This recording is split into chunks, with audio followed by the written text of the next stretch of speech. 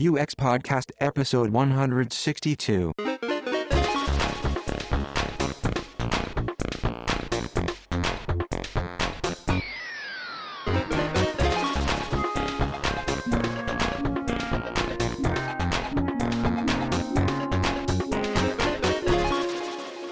This is UX Podcast, with me, James Royal Lawson. And me, Per Axbom. Coming to you from Stockholm, Sweden, with listeners in 170 countries, from the Cook Islands to Pakistan. 170?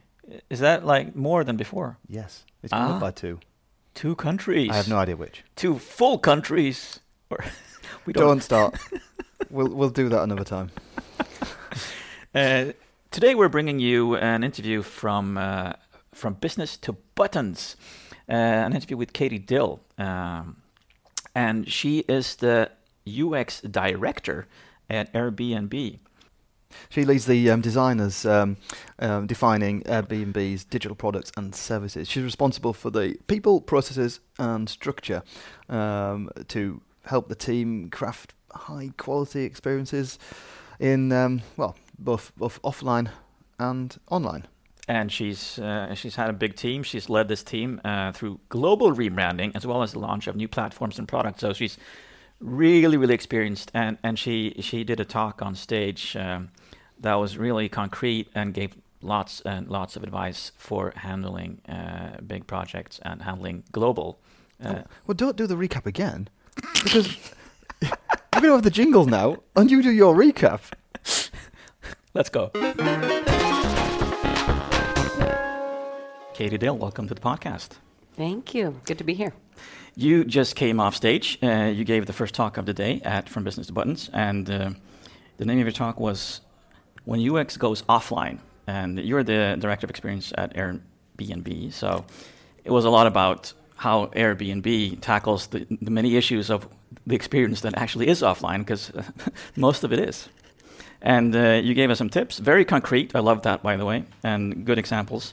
And you started out talking about giving credit to an airline for being good, actually. It was fantastic. The experience is a journey. And then you've seen the problem as, what happens when you don't have complete control of the journey? What do you do then? Because we all assume that we do. So what do we do? The point is, whether or not it's a company like Airbnb or really any user experience company, we are all trying to bring clarity and coherency and thoughtfulness to the experience that the end user is going to feel. But the reality is there's always things at play that we just don't have our control over. If you're designing an app and a person is just going back and forth with your digital platform, perhaps you have a little bit more control, but you don't have control over what room they're in at the time and what else is going on in their life. And so my point is, as a designer for a user experience, is that you have to try to broaden your thinking to the great number of things that you don't have control over, and then seek to provide some sort of guardrail or framework or even opportunity for the great number of things you don't have control over to contribute in a positive way to the experience. And so the 5 tips that I gave are a way of, hopefully giving people a process for finding control in that chaos. So one, for example, the first tip was to see the big picture. And that really is about taking a step back and thinking about the experience that you're trying to create, and think about the context that your user might be in.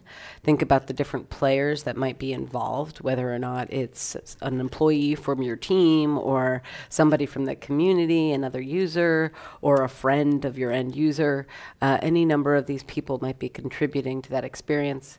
And when you start to think about that and kind of pull it all together, and we like to draw it as a storyboard, you can start to get your head wrapped around those number of things. I also like that. I mean, you said that the entire company needs to care about this big picture. Yeah. I mean, that, in some ways that sounds obvious. I mean, you're a company with a particular aim and goal in mind, but you utilise the storyboards. You have them printed out and displayed. Yeah. Yeah, absolutely. Because you're right. Like, it should be obvious, but I don't know if it is. There's so many there are a number of teams at your company, right? And everybody probably, hopefully, takes pride in their job, and they think about their job all day, every day. And so it's like, well, maybe they're in finance, maybe they, work in the mail room, but what they need to be reminded of is what part they play in the larger result and impact that they have in the world. And I think it's hard. It's hard for all of us to keep a perspective like that. And so that's the point of the storyboard. That's the point of having it on the wall, so that somebody from the mailroom, somebody from finance, somebody from engineering can see it and remember about that impact that we all are somehow contributing to. And I think it's great because, we've all worked at so many organizations where, those documents, those things, they get buried on shared drives. They're thrown up at conferences or kind of kickoffs and things. And then, then that's gone. Yeah. So the lifting up and being visual with it and keeping it out there is great. And I wouldn't lie about the fact that we try to make it something that people want to look at. So we hired a very skilled artist from Pixar actually to draw it. Wow! Cool. So when you walk by, you want to look at it, and that is on purpose. We want you to look at it. And people pop their head in and ask about it. Yeah. Yeah. Oh, that's fantastic. Because you were saying about that, I wrote down that quote, it's the company as a whole, not the designers that are responsible for the experience. And I think we're hearing that a lot these days, but I think some designers have some trouble with that, because then what is my job? What's my job as a designer if everybody's responsible for that experience? What is it? Yeah.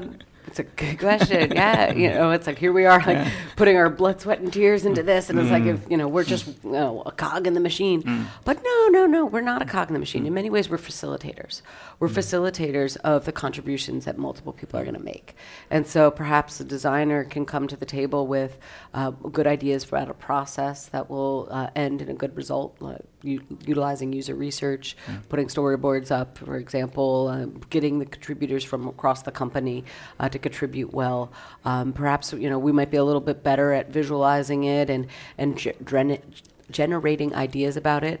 But I would worry about a designer that thinks they single-handedly solve the problem, because the problem is bigger than any one of us. Yeah, exactly. Another thing I really like, one of your points, wasn't it your fifth point? I'm jumping now to the fifth point, but it came up now with the co-creation and the army of partners. I think that awareness, because Airbnb, of course, works with obviously co-creation, because you've got your hosts and the people who book them, and they're an absolutely integral part of what you do. Without people hosting rooms, then you don't have any rooms. So that awareness of how crucial a partner they are. They're a team for you. So they're just like you have teams inside the organisation. You have a team, but it's external, and you work a lot with making sure that they're onboarded in your team. And you send out professional photographers as well to their apartment in some cases.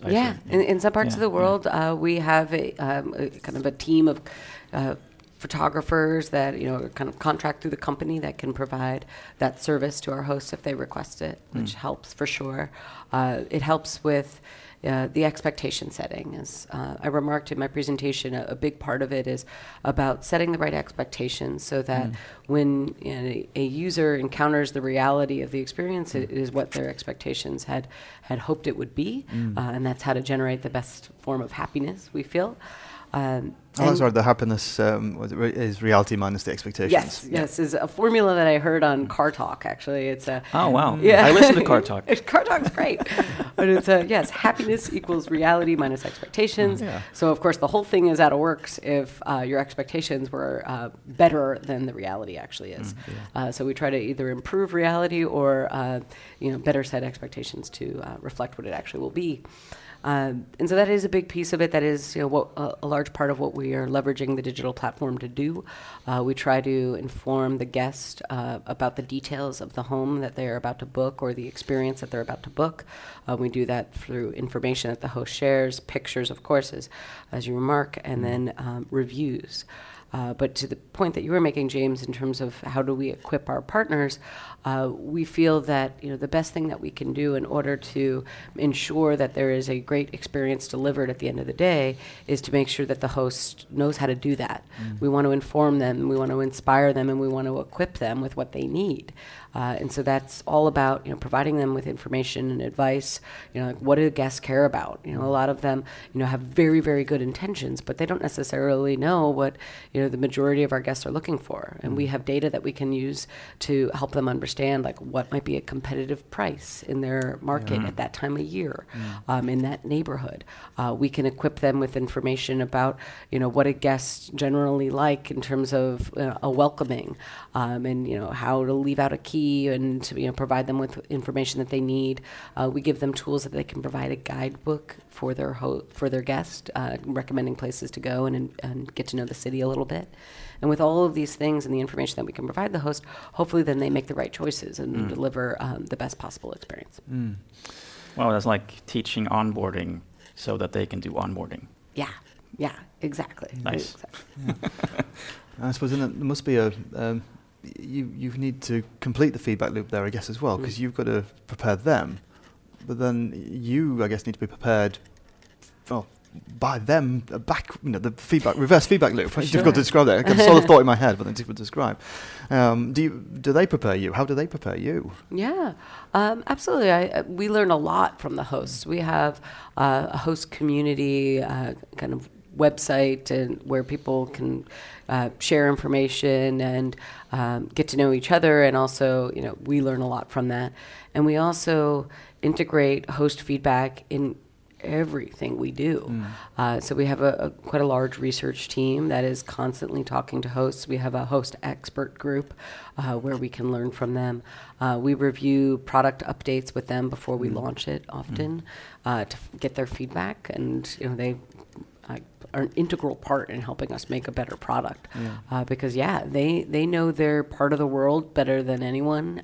They know the guests better than anyone, and so they definitely do play a big role in informing our roadmap, our work, and hopefully help them more. Because when I was sat listening, I was trying to think. Okay, I can see how this is really relevant for organisations that have a clear co-creation or community aspect. Airbnb being an absolute excellent example, that they're an integral part of the business model. But how do I apply this to an organisation that doesn't have such an obvious community aspect to it? So I started thinking about they're kind of super fans. Effectively, your hosts are super fans. If you think about it in some other organisations, that these are the ones that are really, really kind of engaged with your brand and product and really want to give the feedback. Yeah, no, you're totally right. I think I use the examples of marketplace companies because it's so very clear that there's a larger community that is delivering the experience. But the reality is it's pretty much true with everything. There's always some other player involved that isn't an employee to your company that is helping to create that experience. So, for example, I started by talking about Virgin America, which actually does a pretty good job with user experience, which is abnormal in the airline industry because usually it's not very good. And what I was talking about is that they have a fair amount of control over the experience, and therefore they can make it a better experience. However, how true is that really? Like, they're leveraging vendors to provide the food. They're working with airports that are owned and run by different companies, and they've got.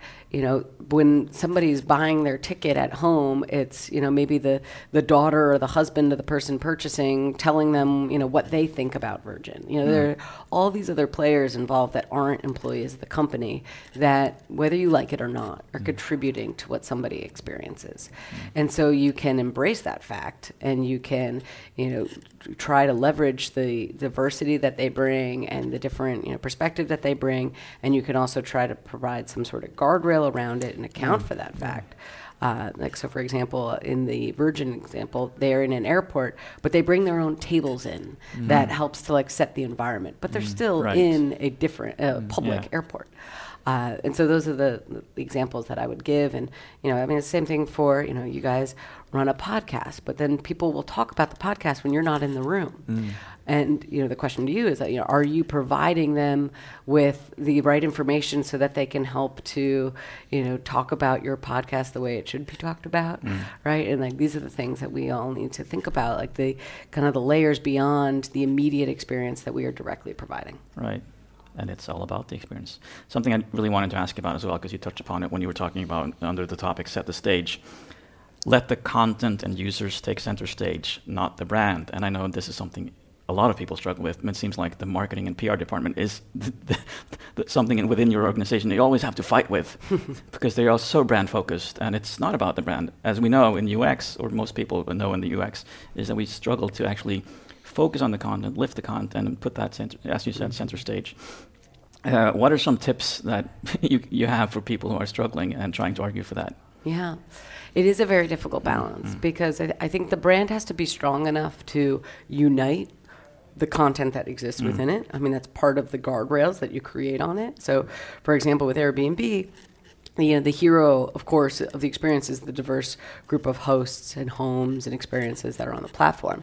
But if there wasn't anything tying it all together, you might not really know what the experience is that you're getting.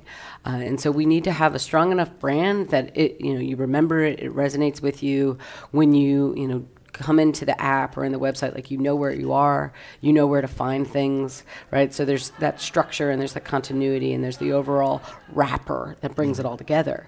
But the point is that it can't be so pushy. Like we can't use, an overly audacious, in-your-face brand that then just starts to either just muddle on top of the content that is so critical, the hosts and the homes, etc., or kind of override it or just turn it into a whole big mess. So, for example, again, using you guys, right, is that your every podcast, your every interview is going to be different, and I'm sure you want to highlight the folks that you're speaking with, but you want to make sure that anytime somebody comes on and listens to your podcast, they know this is the quality that I'm used to getting. I know where I am, and I know what I'm going to hear, the valuable insights I'm going to hear in this kind of realm. So it's that balance of just having a strong enough brand that it contains the content well, but doesn't overstep and overshadow the content. I can tell you're really good at this because you're using us as the heroes of the story. So the people you're talking to are always the heroes of the story. Reframing around this. Thank you so much for joining us, Katie. This was awesome. Thank you, guys. Thank you. Appreciate it. So for me, what Katie's talking about is really how do you control something that you really cannot control? Because there's so much going on, there's so much that can happen when people meet people in these circumstances and they don't know each other beforehand, and things can go crazy and people will be unprepared for anything out of the ordinary that will happen. So success will depend on how good are you at listening to the people involved, how attentive are you to what's going wrong, and then having, as Katie said several times, that guardrail in place to help people cope with the unexpected. I was actually thinking back to Steve Portigal's book, and now the war stories. Yeah, the war stories, exactly. It's like, be prepared for the unexpected and cope with it, and just go with the flow, and create that sense of confidence in people that they can go with the flow when things go wrong. They know that they have some sort of support. They know what they have a mandate to do in these situations, and so because they have so many people. I mean, if you look at Airbnb, they have so many people spread out across the world that are users of their service, but also promoting their service, and they need to feel confident. Yeah, the hosts, the co-creation aspect with the hosts. Exactly, and they need to feel confident in all situations that yes, I'm doing the right thing, and whatever happens, I'm going to be able to cope with it, and I have someone to support me. Katie mentioned guardrail twice, I think, during the interview.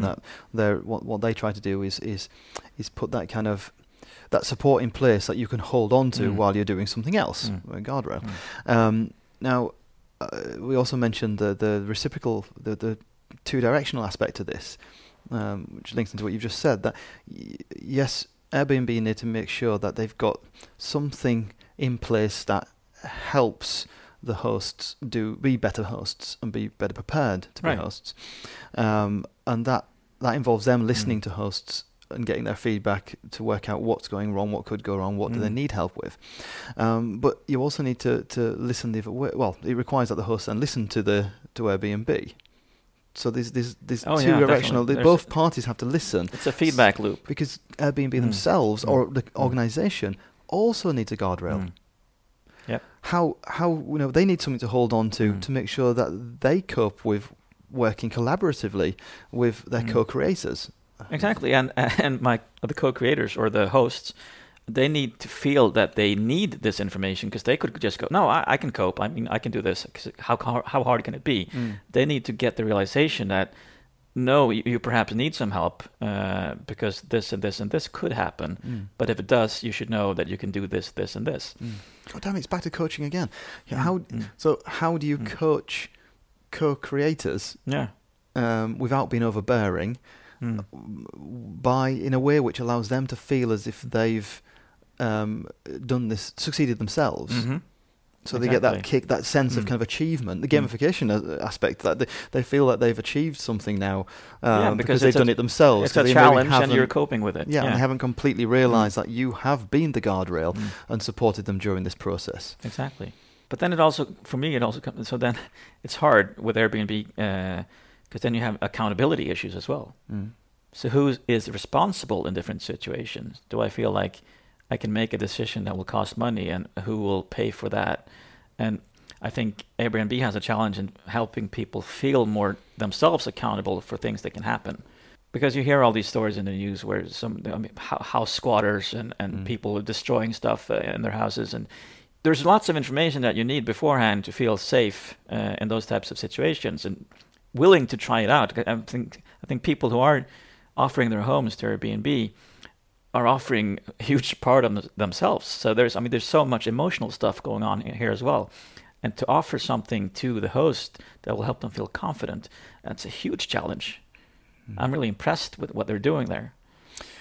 Yeah. At the same time, though, there's plenty of hosts that are semi-professional, or they're actually putting they've got a second apartment or something, or a spare apartment. A spare apartment. How many people have spare apartments? But they've got accommodation that's been used solely for renting out, for holiday lets and so on. So that's a different type of relationship, and that's another thing, because I go to these conferences and I hear about Airbnb all the time, and it's always an example.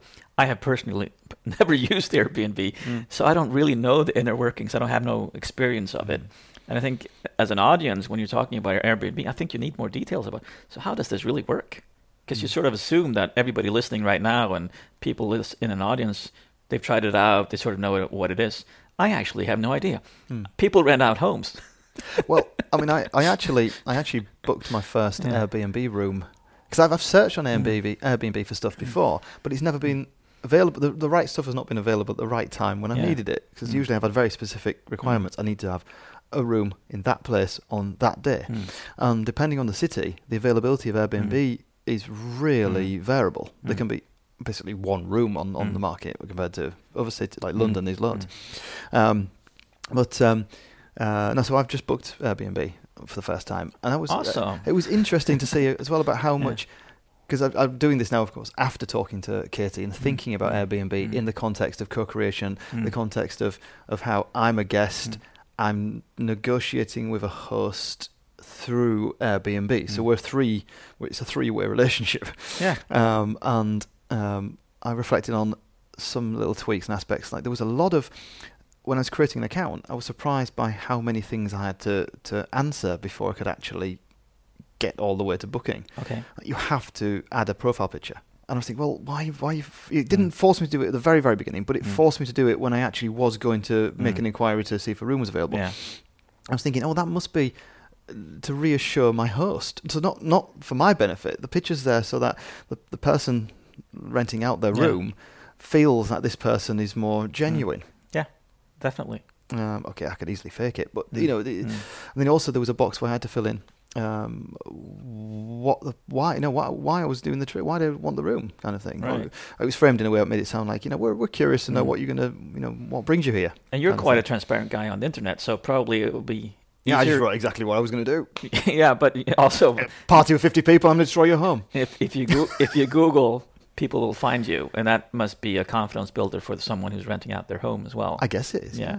I didn't but have you had contact with that person on chat or something? It was almost instant.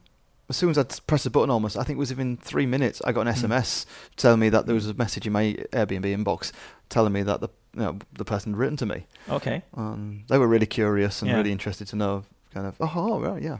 You haven't been here for this many years, and I wonder if it is different to when you were kind of last here, this kind of stuff. Oh, wow. So it was a real, straight away, a real good feeling about Yeah. how open they were and how interested they were in 'Cause I know that in that's my another- experience that I was going to have. That's another thing Katie says, is that if you've had contact beforehand, then it will work much better once you get there. Yeah. Which seems natural when you think about it, but it's not always part of every process in these things. No, so I really understand and like the aspect of how with co-creation that you have this army of partners and they're effectively part of your team.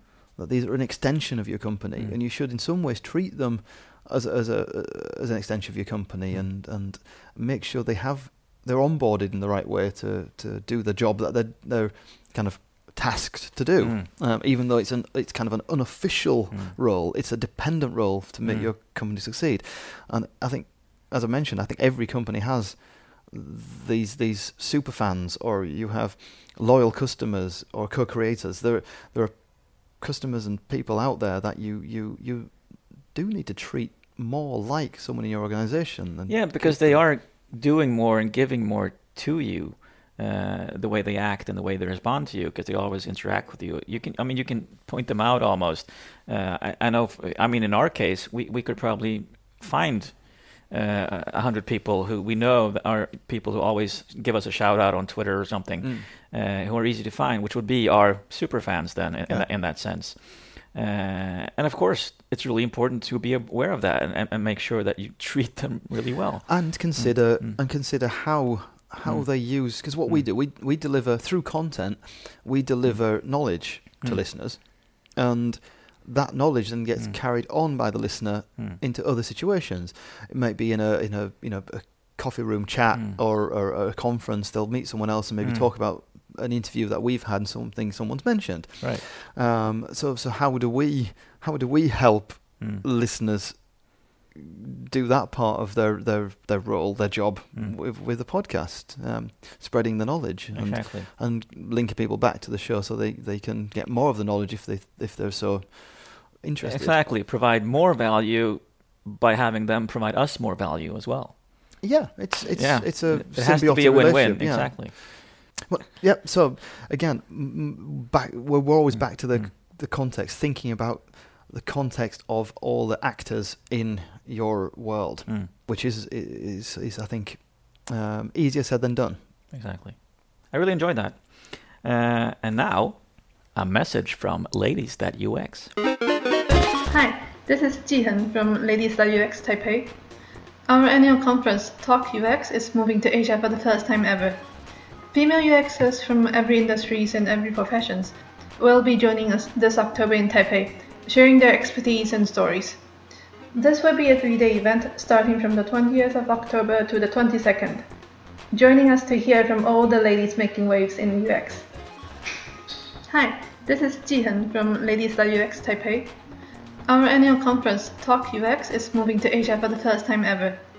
Female UXers from every industries and every professions will be joining us this October in Taipei, sharing their expertise and stories. This will be a 3-day event starting from the 20th of October to the 22nd. Joining us to hear from all the ladies making waves in UX. Our website is www.talk/ux.com. Hope to see you here in Taipei. You can find show notes at uxpodcast.com. You can follow us anywhere as UX Podcast. You can also sign up for our backstage mailing list, where we give you a bit of extra content and share offers that we get when we get them to you. Visit the website and fill in your email address to subscribe to that. Remember to keep moving. See you on the other side.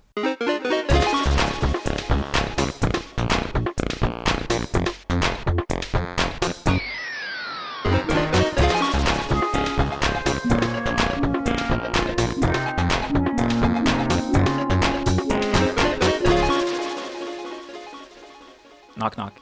Who's there? KGB. KGB who? Who will ask the questions? God, you actually made me jump.